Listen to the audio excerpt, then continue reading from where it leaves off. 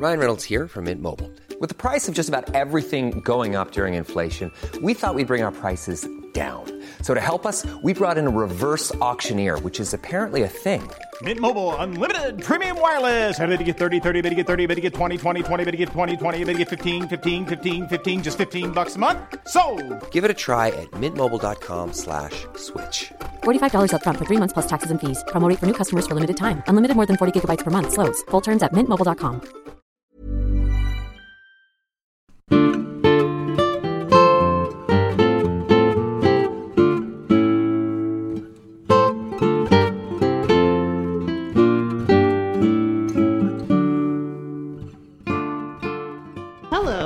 Welcome to Watching the Tudors. I'm Heather. And I'm Jonathan. And this is the show where we watch the Tudors. Well, for me, it's rewatching it.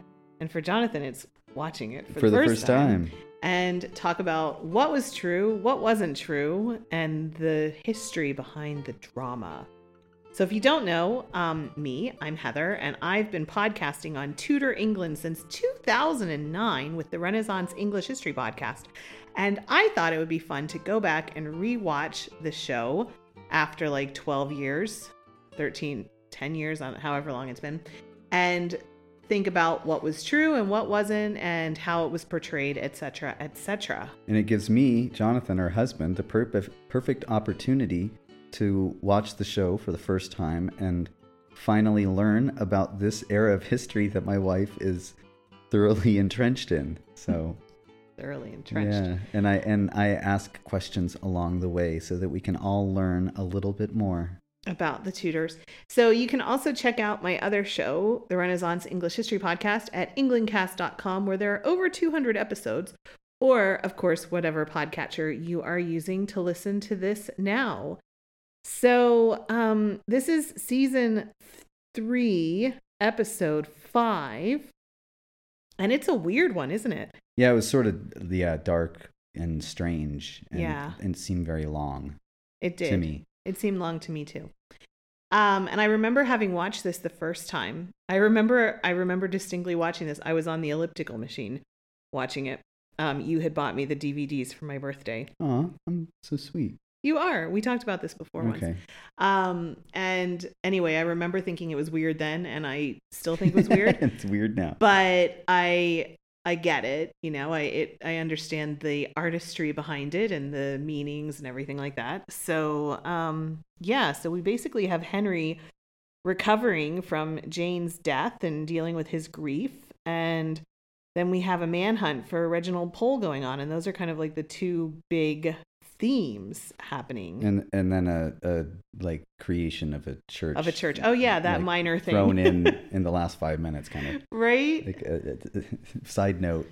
Church of England. We're making a church. Yep. All right. So do you want to start asking me stuff? Yeah. Well, before that, I just want to say this episode was quite different from the rest of the Tudors, but I really enjoyed it on its own. As part of the Tudors, it seemed strange and out of place. But what did you like about it? It was just more artistic. Like there was more thinking and less just story, action. Like more. It was kind of like you had to think a little bit and wonder what was going on. And and it made Henry seem a little more complex and less just sort of hot and cold, but more like in a pondering, exploratory space. You know, I think it's nice that they did that because I do think he had that side to him. He was, we talked about this last time, how he was very interested in theology, and he had a lot of interests around, like he was given a humanist Renaissance education. So he was interested in all the classics. He knew all of the different languages, and he was interested in medicine, and he was interested in technology and, all kinds of stuff. Had he not been, kind of a tyrant, there was that small detail. But it wasn't like he was only interested in fighting and girls and money. And he composed music. He was a poet.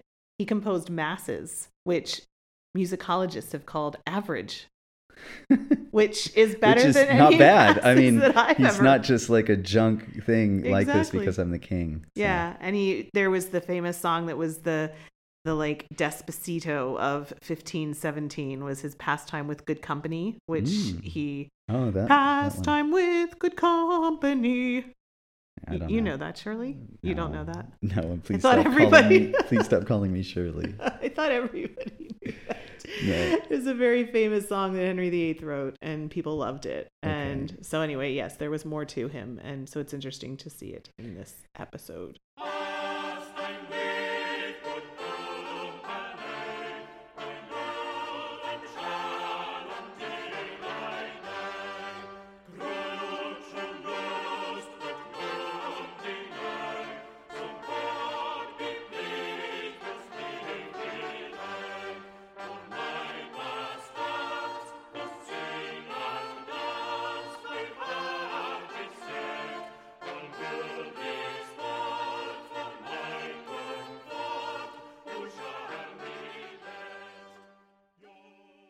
All right. Well, I guess let's get into it. Let's get into it. Okay. Jane, at the beginning, yes, it depicted a coffin, like with her praying. Does she have a fancy coffin like that? Did she? So interestingly, she probably would have had something like that. That's how they had death masks that were made, and that was the traditional how people were laid out. Her tomb now is actually, it's funny that both Henry VIII and Jane Seymour are buried together. He wanted to be buried with her, of all of his wives, and they're like underground in Windsor Chapel. And there's no great tomb. There's just a slab. I mean, of all of the different tombs and stuff that there are, there's just a brick, a slab that you kind of walk around. And it says, "Here lies Henry and Jane Seymour." That's crazy. And, so there's not this huge memorial to them. This giant. I if you were to have me guess, I would have guessed there was they built a cathedral. Well, Henry VII built a chapel onto Westminster Abbey where he wanted to have everybody, and he's buried there, and that's where he wanted to have everybody buried. But Henry VIII wanted to be buried at Windsor with Jane Seymour, and he had plans. He actually had plans for this big memorial that he took Cardinal Wolsey's plans. Cardinal Wolsey had these plans. He's like, I like those plans. Exactly. And he wanted to use them for himself, but nothing happened with it. And it's just, there's just a slab of stone there now. And I was wondering, where are the other wives buried?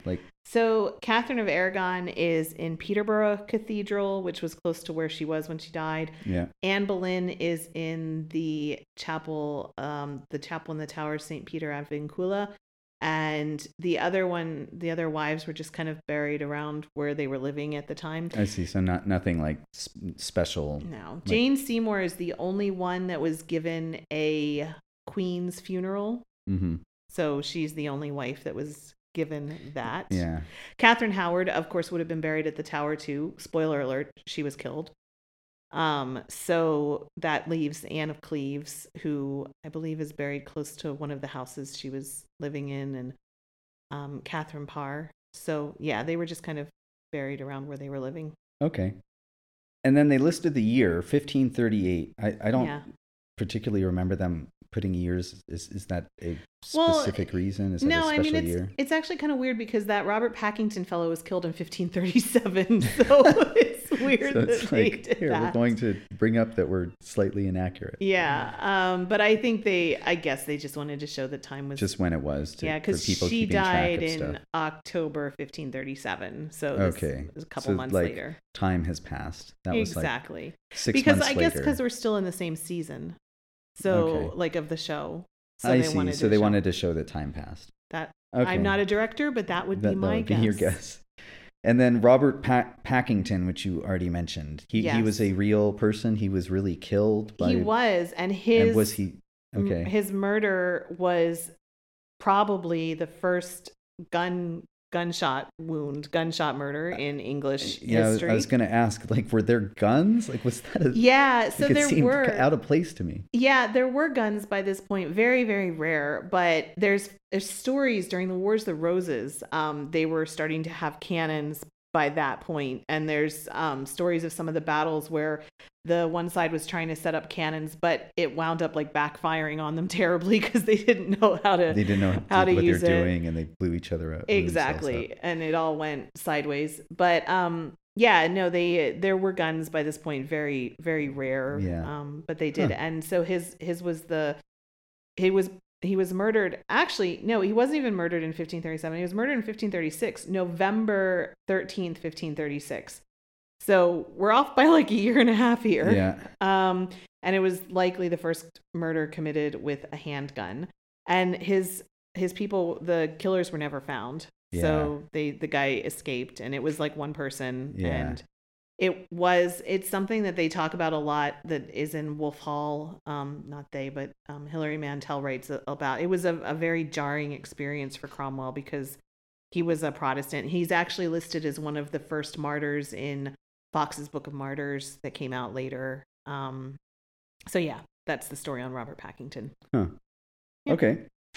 And then someone floated the idea, I think, to Cromwell that maybe it was Bishop Gardiner or Lord Suffolk who had hired these men. Yeah. Were they people against Cromwell? Yeah. So Cromwell by this point was starting to, Cromwell didn't have this base of nobility that he could rely on. He was born, a low status. And so I think people were starting to circle, and people had always been circling, but he had the good support of the king. Yeah. But at this point, people are starting to circle. They could see again. his weakness, and they were.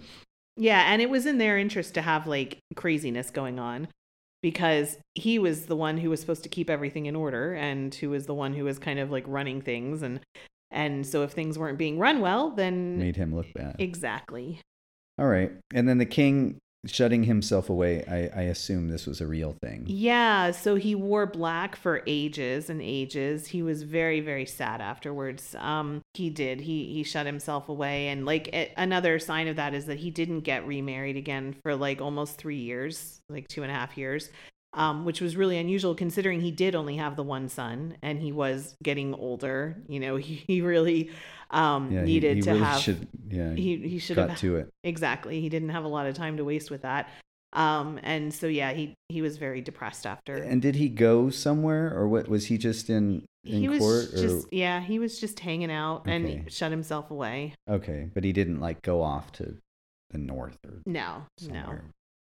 And then the fool. I should we talk about him now? Like the guy that we might was as that well. guy. Was that guy like real? Yeah. Like his name was Will Summers. Will Summers. I actually did an episode on Tudor fools because it's on my other show, because it's really interesting the way fools were seen. And now it was generally people who, what we would say now are, people with disabilities, people maybe with mental health issues. And they would be these fools. But it's interesting because the way, in one point you could look at it and say, well, it was really bad the way they treated people because they became fools. And fools were, most noble households had a fool, and I'm using that term in parentheses or in quotes.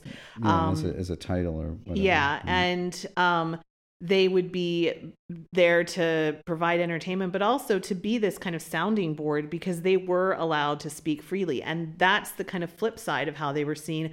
In some ways, they were seen as being like touched by God, like they were very special. And that was one way that they were seen as well. And so what came out of their mouth, it's that whole saying about that they were the only ones, you hear that a lot, that they were the ones who could speak truth to power and stuff. Mm-hmm. And they had this almost special dispensation around them that they could say things that nobody else could say. And it was because a lot of people thought that they had this kind of special power that God had given them, and that's why they were different. So it's interesting because you could look at it and say, well, they were treated badly, or, they were made fun of or whatever. But it was also, there was a certain level of kind of, almost, I don't want to say like worship, but just kind of thinking that they were special. Mm-hmm. And so Henry did have Will Summers, and he also had another fool called Patch. Interestingly, Patch had belonged again, it had been employed by Cardinal Wolsey. And when Wolsey was arrested one time, or no, it wasn't when he was arrested, he was removed from one house to another. And he was so grateful that he was being given his life. It was right as his downfall was starting. Mm-hmm. He actually was so grateful. He was looking around for something to give to the messenger to take back to Henry to thank him for this message that he was going to be safe. And he couldn't find anything handy. And he said, oh, here, take my Fool. So he gifted Patch to Henry VIII. And there was like this weird rivalry between Patch and Will Sommers. Like they kind of would say bad things about each other. And it was, again, they could say pretty much anything, but there were a couple of times where they would get really, really close and Henry would get mad. And like the scene where it showed him punching him and saying, you know, don't play the fool, you might lose or whatever. And so it wasn't completely 100%, but they pretty much could like 99% say whatever they wanted. And there's a very famous painting of Henry VIII and Jane Seymour and Edward, and then Mary and Elizabeth are on either side. And then in the background, you see the skyline of London, and there's like a terrace, and on either side walking past is Will Sommers. And then Mary had a fool as well, who was very popular, and she's on the other side. Oh, and cool. so they were like included in these the painting. Yeah. That's super neat. Yeah. And so they were almost like a part of the family. And it's a relationship that I don't think could understand, just because of how this kind of feeling that they were touched by God and stuff. I think it's a tricky one for us to understand. Anyway, that's my story on fools, and I did a whole episode on it if people want to dig more deeper. Exactly. And then Frances Bryan's mother was like a head of... Yeah, she was the head from Mary's time until, she was the kind of head tutor person, not tutor, but the person who would have run the household.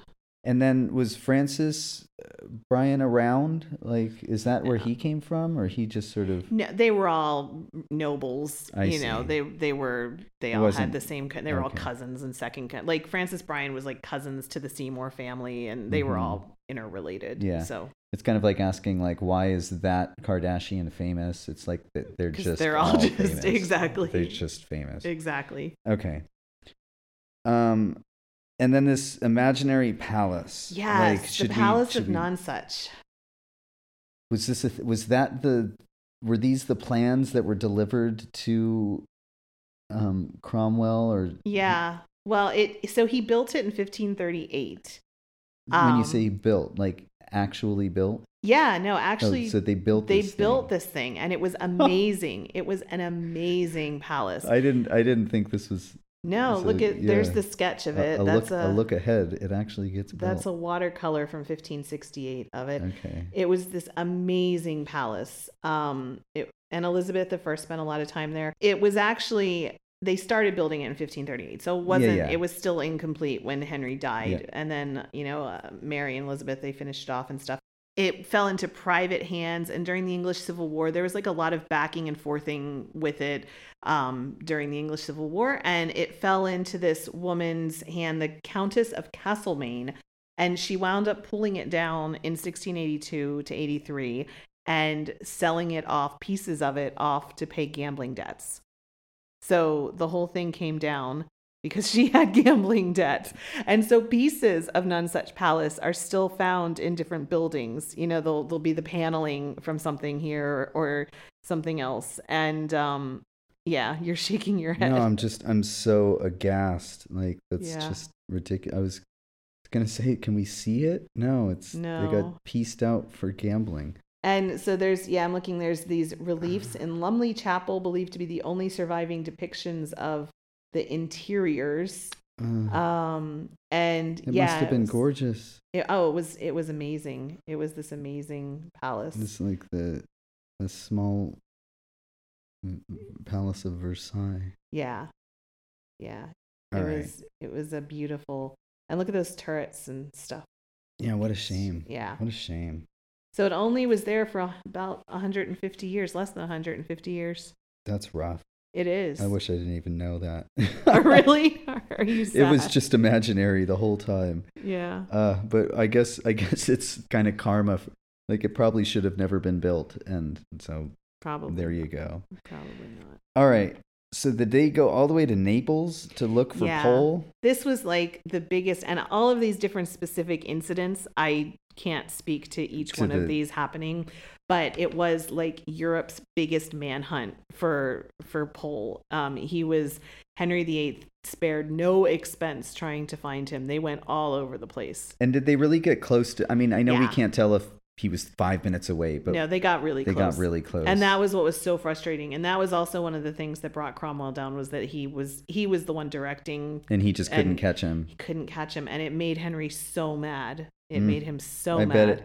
I bet it. You know, I can do anything. Like I can bring down the Catholic Church, but I can't find Reginald Pole. One man, one guy, and he's not even like the Pope or anything. Yeah.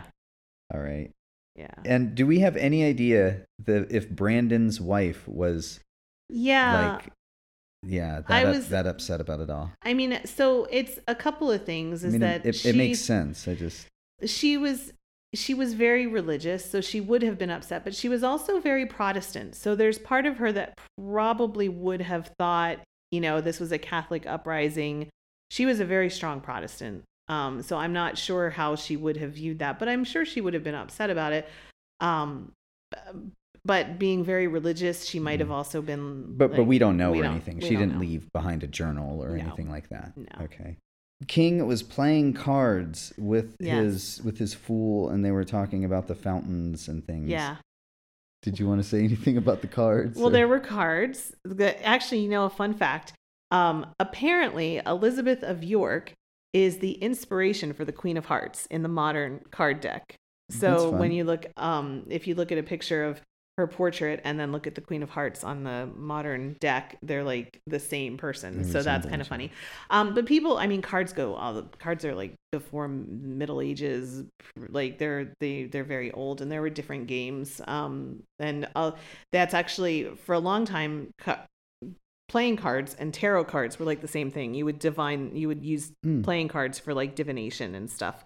So that was another way that they were used as like to tell the future. So there's that. And then the fountains. Yeah, there were fountains. Yeah.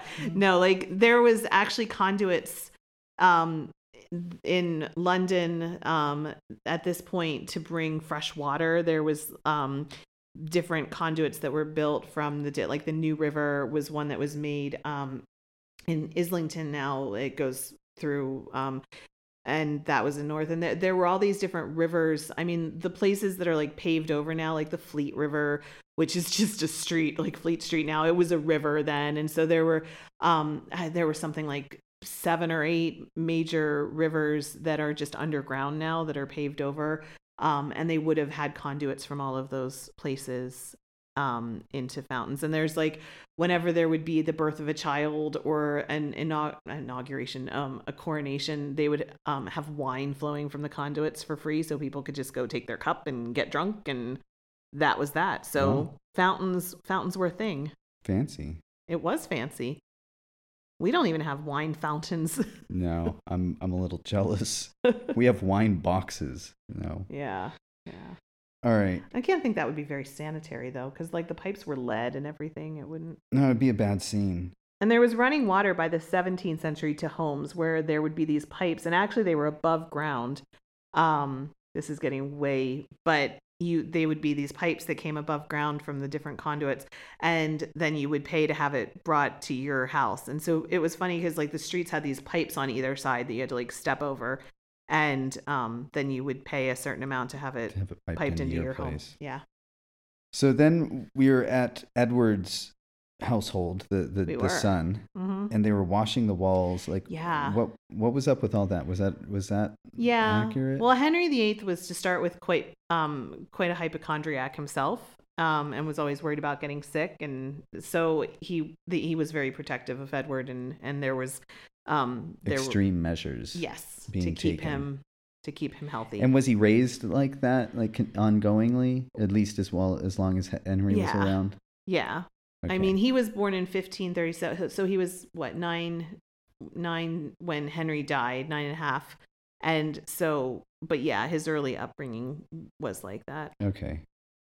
And then they were talking, and then the architect or whoever it was was in there with Cromwell, and they were talking about improvements made to Hampton Court and St. James Palace. Yeah. And that was already ongoing. Mm-hmm. And then they also wanted to build this Nonsuch. Yeah, and you look at St. James's Palace, and it is very Tudor, and it has the clock, and it looks just like kind of like the Hampton Court setup as well. And so that was all being done, and St. James's Palace had just been a hunting lodge beforehand, and then I see. So it was a massive renovation. Mm-hmm. Okay. Yeah. And why the name Nonsuch Palace? Because it was that none such ever existed. Wow. So it was just, gosh, what a shame.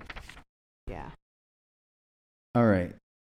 And then there was the giant fight outside, the big brawl, or whatever you want to call it. Yeah. Was that a thing? So there was all kinds of fights during this time. It was a really... And so there wasn't like one isolated fight. I don't know about that specific event. I can't find anything when I was looking this up about that specific event, but there were a lot of events and uprisings. If you want to call it. Well, there was just a lot of back and forth between like thuggery and all of that. So, and when I was watching, sort of the question that I had was like, who would those people be? Like, not that we know. Okay, king or the prince of whoever hired them, but like, what are the options? Were there roving bands of mercenaries? Were there the equivalent of street gangs, or was there like the equivalent of a mafia or something? I mean, it was probably a little of all of that combined. Okay. There was like hired thugs that you could hire to start whatever. Things. Cromwell, they say, famously had, kind of his boys who would take care of things for him when he needed to have that done. And like a duke, would they have people like loyal to them, or would they be like paying people to... No, I mean, dukes would have people that were on their land who were loyal to them, and maybe some of those like rising up had good skills and were willing to do some dodgy things. They might outfit them with nice clothes and swords and say, can you go, take care of some stuff for me, kill a couple people and shake some stuff up. Yeah. Okay. And then there were also hired mercenaries from different, like Germany. Hessian mercenaries were like a thing, and I don't know how much of that would have been like private individuals having them, but they were around, and I'm sure like they would come over to be used in different wars, and then I don't know that they always all went back, so there might have been some hanging out looking for work. That's fascinating to me. Really, the underside of life, the underbelly. Like, I want to know. How would they be contacted? How much would they get paid? I'm fascinated. All right. So was there a network? Yeah. What about the size, like the physical size of court in relation to, I guess, that fight? How close would Cromwell have been? Would he have heard that out a window? Would he have been half a mile down the road? Yeah, he might have heard it. So there was about 175 court positions for gentlemen. So that's those kind of core positions for people, and then they would have had their families, and they would have had their servants, and so court could be 1,000 people. Okay. Till you add up all of the different people who were there and everything. And they would all kind of live there. Yeah, they were given apartments. They were, and so it was like a small.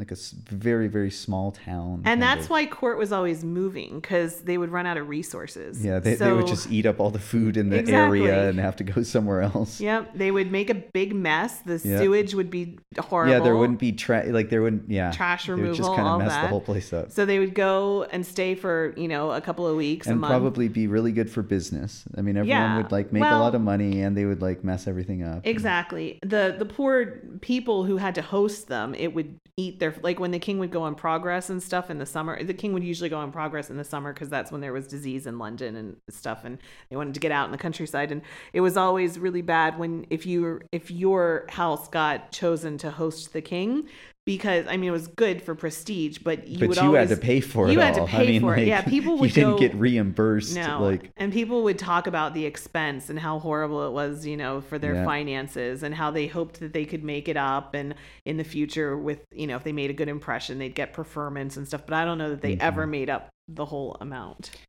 And then we get into like Edward Seymour. being very like possessive of the child of the young Edward. Was that a thing? Yeah, he was, and I mean, I don't know the specifics around this time, but I do know that by the time Henry died, he was always wanting to be in charge of Edward and saying like, I'm his uncle, I need to protect him, blah blah blah. And then after Henry died, Henry had initially foreseen a Regency Council to rule when Edward was a minor. And within a couple of days, Uncle Edward was like, no, I need to be the one person who's in charge because I'm the uncle and you all need to like vote to have me just be the one person in charge. And he became the Lord Protector. And so England went from having a king to then it was supposed to be this whole council, but there was like the lead counselor, kind of a new weird king. Exactly. Kind of and so he became the Lord Protector. So there was always this kind of thing of him wanting, I think he saw that he had power through having custody of the king and he wanted to have that. So and he needed to protect that. And how long was he sort of quote unquote in charge before he was the protector? He was actually killed. He was he did not make it. He was killed for treason. I was gonna say like that doesn't seem like a good plan. Well, he lasted for a couple of years, and then so a couple of years. He unfortunately had to kill his brother. So Thomas Seymour, this is like way past our time, but Thomas Seymour he had like a breakdown after Catherine Parr died, after his wife died, and he apparently tried to take custody of King Edward in the middle of the night, tried to kidnap him, and inadvertently shot Edward's dog, which you don't shoot the king's dog. There's debate. There's a couple bloggers who say that no, he was actually a good guy and he didn't shoot the dog. There's like this whole mystery. Did Edward shoot the dog or not? But he most likely shot the dog. And so then he had to be killed. And so Edward Seymour had to kill his own brother. Because there's no way out. You don't kill the king's dog and not die. And try and kidnap him and all of that. Yeah. And no, he was the king. He wasn't just the future king. He was still the king at that point. Okay. And he was upset because he wasn't given the power. His brother had all the power. I understand. And then within another year, Edward Seymour was killed because the Dudley family was rising, and so there was people weren't. Edward Seymour was actually kind of in a lot of ways the Bernie Sanders of the 1550s. He passed a lot of legislation that was good for people, and he supported tearing down land enclosures, and it's a whole thing, but he was very unpopular from the noble perspective because he was supportive of the people. They wound up once again treading into political water. Right. We neither endorse nor unendorse. In fairness to me, I have to give credit. Janet Wertman, whose books deal with that period, she called him the Bernie Sanders of his period. Okay, so this is it's not me. Blame Janet Wertman. This is a quote. Yeah. All right. Millions of people have lost weight with personalized plans from Noom, like Evan, who can't stand salads and still lost 50 pounds. Salads generally for most people are the easy button, right? For me, that wasn't an option. I never really was a salad guy. That's just not who I am. But Noom worked for me. Get your personalized plan today at Noom.com. Real Noom user compensated to provide their story. In 4 weeks, the typical Noom user can expect to lose 1 to 2 pounds per week. Individual results may vary. Then there was the council that Cromwell called. Would that, so just altogether, do we know that he actually called this council? Who would this council have been? Yeah. And do we know at all if it like transpired like that with Brandon calling him out and all of them walking out? I don't think there was this exact episode, but he was trying to, there were different counselors who would come together to form like a privy council kind of thing. And he was trying to have control over it because somebody had to be in charge. Nobody was in charge. He was giving it an effort. Yeah. And was everyone as disinterested as they seemed at him? And they were mad at him because he was giving it an effort, but like who is he to give it an effort? No, I understand. Yeah. If somebody's going to give it an effort, it should be a lord or a duke or not this dude. Yeah. Who's caused a lot of the problems in the world. Exactly. All right. And then we talked about the Lord's Prayer and the 10 Commandments, and I thought this was like a joke or something. No. So he really redid the... Yeah, well, so he wanted to standardize. So this gets in, I know you're going to talk about the 6 articles later. Should we talk about that all at once? Yeah, I guess we'll talk about that all at once when we get there. Was the king super like melancholy like that towards everyone, I guess, for a while? Yes. Okay. And this is also, I think you're going to ask about, did he have a cane and stuff? This is like when his legs started really acting up on him again. And like, so just everything kind of was not good. Because he went from being super active and super, jousting and all of that kind of stuff to now he started having all these issues. He couldn't get around. He couldn't exercise. His wife just died. Run. Yeah. They didn't have like workout machines back then. Yeah. They didn't have antibiotics, which would have like cured the whole thing for him. Yeah. All right. And then was Cromwell really pushing for a new marriage like this? Do we know? I think he saw that Henry needed to remarry. And also he wanted to be kind of the one who was in charge of making it happen so that he could choose a good, a Protestant family to support him. Yes. Yeah. Okay. And Chapuis is talking to Mary and he seems like the most redeeming character from this entire era. That's funny. Is he really as good of a guy as they portray him to be, or was he just? Does he play a good guy well? No, he had a very long career, and for somebody to have such a long career, they probably had to be pretty good and have the trust of, you don't go into diplomacy and stay in diplomacy for a long time without having that kind of trust. So he was a good guy. All of his letters are in the archives here in Simancas. That's why I want to go there and see all of his letters back. I remember you mentioning that when we were driving by 3 years ago, and I remember you saying Chapuis, and I thought because we drove right past it. We saw the castle where they over there. Yeah, that's okay. That's where you can see all of his letters. I like that Chapuis guy. Yeah, he's a good dude. Yeah. All right, and then there was the whole confusing thing. I don't know if there's much to talk about with it, but like the Lady Miselton, like both of their mistress, and they seemed like they wanted to marry her off, but he wanted to spend another night with her, and it was all. So Lady Miselton is made up. We established that a couple episodes ago. But it was Henry's MO, is that the thing? Yep. MO was to have affairs with married women so that if he got them pregnant, there wouldn't be the question. And also he could reward the husband with lands and titles, and the husband would be grateful and be like, oh, okay, this is cool. And, if he wants to shag my wife every once in a while, that's all right. I'll raise a son in my fancy new mansion. Exactly. And so that's what Henry kind of tended to do with his mistress. And also because Henry was a serial monogamist and he just wanted to have kind of one at a time. And so it was good for him to have somebody who was married and stable. And then there was probably no chance that she wanted to marry him and that makes all sense. That. Yeah. So, or marry someone else that's going to be trouble. Like he knew it was all stable and good, and he could have a nice long-term relationship and not deal with any of the.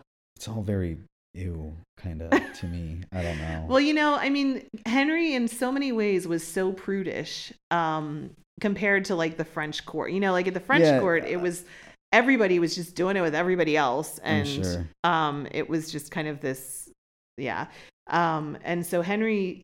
He kind of got to give props to him that he kind of walked the walk there. He was really trying. He was really trying. And within the context of being king and having all of these women available to him and stuff, he only had a few children outside of marriage that we know of. Yeah. And like you said, there was the one king who had like hundreds or whatever it was. I think Anne of Cleves' grandfather had like 87 or something. So it was ridiculous. Like crazy. You gotta work to do that. Yeah. So yeah. All right. So then we have, what's his name? Oh, and the other problem with having royal bastards, and I say that term not as a pejorative, but for what it was, Henry had come out of the Wars of the Roses with different people having claims to the throne. He needed to make sure if he was going to have children, especially boys, that they didn't have a particular claim to the throne. So if you were with a married woman and she had, all of that. Okay. Then Pole is his name. He got a letter I'm sure we don't know if that letter existed, but he would have been getting threats from his family. Well, his family, at first they were kind of supportive and were like, hey, you need to come back and apologize, and we want to have you come back and blah, blah, blah. And after it became clear what was going on, they were just like they knew they were in trouble, because they were getting blamed, and they needed to make it clear, like, look, we are not condoning this. We are not involved. Like, don't hold us accountable for what he's doing. And it was real. I mean, and we'll see, they did all get killed because of him. I'm sure. Yeah, I would imagine. And it's a really, I don't like Reginald Pole for this. Like we talked about last time, like, doing all of this but I get, what he saw is like the whole, it's hard for us to wrap our mind around, like, this life is like, what's this life versus your eternal. This is just preparation. This is nothing and if that's your mindset, then you can't give it up for your family. Like you're saving all of them too, or something. Exactly. Somehow, maybe. Exactly. Because you're the strong one. I'm not sure. All right. Well, I don't like it. Yeah. The last part of, like, I have a few questions sort of mixed into one with the 6 questions. The 6 articles, Or the 6 articles. Like, okay, so first, do we know who that leader guy would have been? So the guy, the priest or whatever came in. Richard, or the Stephen bishop Gardner. Okay, Stephen Gardner. Who he was another lead. He also came out of Wolsey's service, and he was another bishop and high up guy. And sorry, go on. And why, I didn't really understand why the king wanted to leave Cranmer out of it. Cranmer. Cranmer. Well, so Henry was really, like, this is what's so weird about this period is there were periods when Henry was like kind of siding with the reformers, and so you see people like Cranmer being raised and Gardner being down, because Cranmer, because Cranmer is like a Protestant, if you will. Yeah. I see. So he wanted to leave the Protestant out of it. Yeah. Because he knew how Catholic it was, and he knew that he would probably not like it. Right. And also then the thing about these 6 articles come out, and that was all true. The 6 articles came out in like 1539, I think, outlining these things, saying priests had to be celibate, and the transubstantiation was the big thing that Henry never ever wavered on, which is that refers to whether or not the bread and is actually the body of Christ. Yeah. Blood. And until the very end, Henry never wavered on that it truly became the bread or the body of Christ. And that was something the reformers were like, no, it's metaphorical and blah, blah, blah. And so that would get you burned like quick. And so what was I saying? Well, I was going to ask, when he came up with these, what was it him and some people? Was it like him and it was like him and Stephen guy, or it was basically him and he just had that guy kind of say, he got them all together and said, okay, we need to work on this, and they might have changed some wording around, but it was probably pretty much like, this is what I want, guys, and this is what we're gonna do. Yeah. And then he presented it to everyone important that would have imagined that they would have had a say in this. And but the big thing also was, this is right when Henry VIII's Great Bible in English is coming out and being sent to every church in England. 6,000 copies of the Great Bible were printed in English. And this is the Bible that is based on William Tyndale's translation. William Tyndale was killed less than a decade before for translating the Bible into English. And by who? Henry. Well, it was his people then. I mean, Henry wanted him dead for this. So Henry had been for a long time against having the Bible in English because the Catholics were against having the Bible in English, because the whole thing was that you couldn't have regular people interpreting the Word of God, because that would lead to all kinds of different opinions and you couldn't have that. And so the reformers like Anne Boleyn and the reforming Cranmer and Cromwell said, no, we need to have it in English so that people can read it and understand. And know that the Pope is not mentioned one time in the Bible. Right. And also to be able to understand what they're saying yes to. Like, that was their whole big thing, is like, people are saying amen to prayers. They don't even know what the prayers are. Like, they don't have any clue. Yeah. And so the Anne Boleyn and all of those people, that side, were leading to have a translation. And so Henry gave in and had this translation. And the frontispiece of the Great Bible, it's this beautiful, I'll show it to you. It's this beautiful wood cutting that Hans Holbein did. It's based on this Hans Holbein thing. And it shows Henry receiving the word of God, receiving the Bible from God directly. There's the frontispiece, the Bible in English. And so God is giving it directly to Henry. And then Henry on one side is giving it to Cranmer, or to Archbishop Cranmer, who's passing it down through all of the different church people. And on the other side is giving it to Cromwell, who's passing it down to all of the secular people. And the goal is to have everybody then be able to read the Bible. And they printed 6,000 copies of this thing so that every church was supposed to have a copy of the Great Bible in their church that people could read. And this is what led to, what I think is so exciting about this is that it led to people having an education, because the Protestants wanted for people to be able to read the Bible. Yeah. So we have this huge rise in literacy then. And so that was at the exact same time as the 6 Articles, which were super, super conservative and super against it. So Henry really... And there's an asterisk, like at the bottom it says, we really wanted to make it illegal to read the Bible, but we just had 6,000 of these things printed up.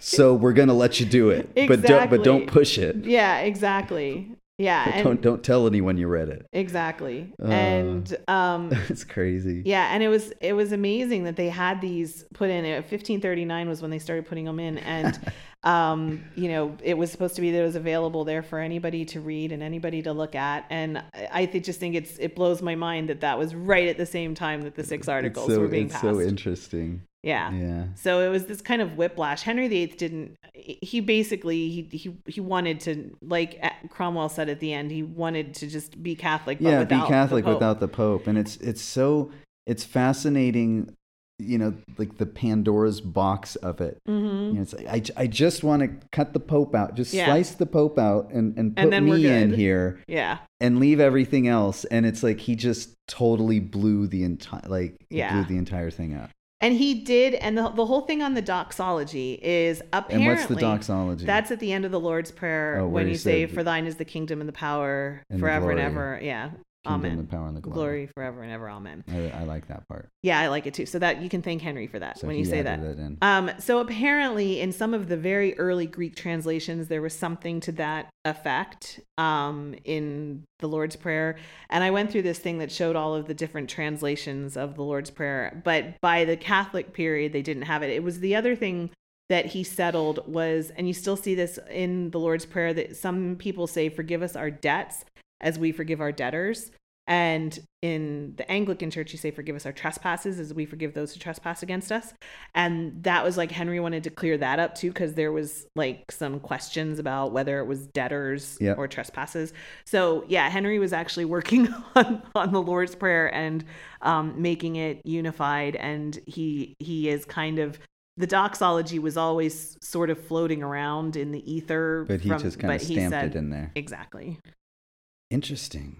Yeah. It's all fascinating. There's so much to all this. See, now you know why. I bet your podcast is really interesting. It really is. You can see why people like it. I did a whole series on the English Reformation back in 2017 during Reformation Month. I remember you recording all of these and seeing your posts and stuff. Yeah. I'll check it out one day. That's okay. You don't have to. All right. Yeah. So is that it? That's it for this episode. All right. Well, thank you for listening. Thank you, guys. Englandcast.com or the Renaissance English History Podcast to dig deeper into all of this stuff. You know what? I should make show notes for this episode too. That would be good. With all of the links and the pictures and the paintings and stuff. So there'll be show notes. There's watchingthetudors.com exists. So it forwards to a page that has the whole archive of this. And so go to watchingthetudors.com and I will add in show notes for this episode. I'll link to it from there so you can learn more. See. There's so much fascinating stuff. Exactly. I'm starting to get into this. Oh my goodness. Watch out. All right. Watch out. All right. Thank you for listening, guys, and have a wonderful whatever you're having. Yep, whatever time or day it is. And we will be back soon. Bye. Bye.